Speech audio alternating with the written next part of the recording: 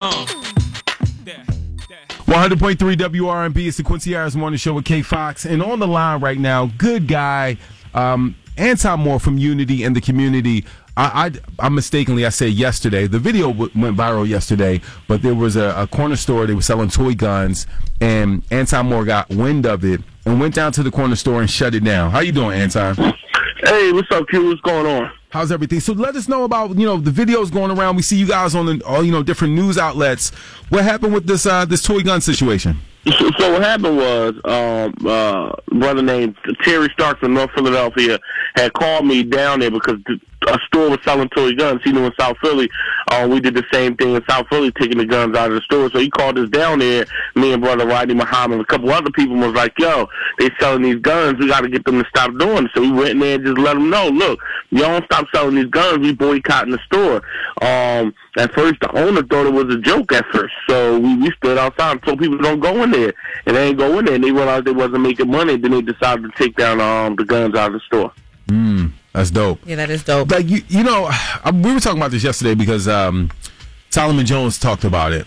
And, I see all these different corner stores and different stores in our different communities, but back in the day, growing up, you would see African Americans owning these stores.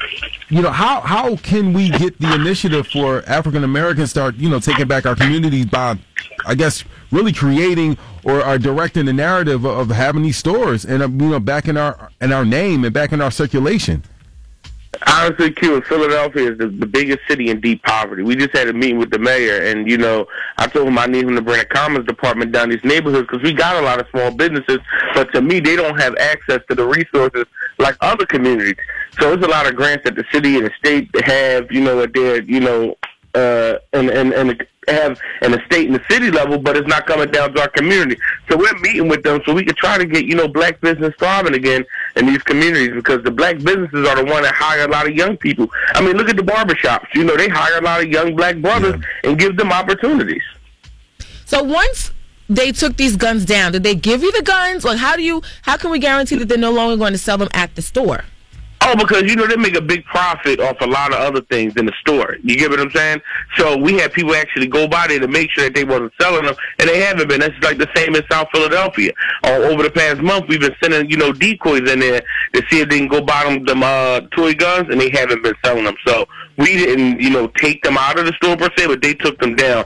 And a lot of people, came back and said, they're not selling them no more. Got you. I think the next step is making sure, we get a group of people and make sure that we start getting these corner stores in our name, that we own the corner store, so we can say, yo, Jermaine Dolly, this is your corner store, bro. Why are you selling those flavored tobacco? We need to need to start owning them. Store. We'll sell. And then on top of that too, the city got to start enforcing the ordinance as well. You get what I'm saying? Because there's an ordinance the last time this happened that the city put in place, but the stores ignore them.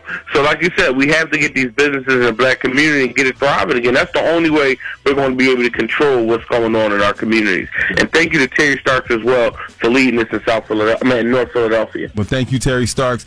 Thank you, Anton Moore, Unity and the Community. We love what you're doing, man. Like, I keep telling everybody, I knew you and when you were in high school, man. So just to see what you're doing in the community, man, and you're not an old person. You're a young guy making an effort in a change in your community effortlessly, whether the cameras are on or not. I'm just proud of you, man. Like, really, really proud of you, bro. I appreciate that, Quincy.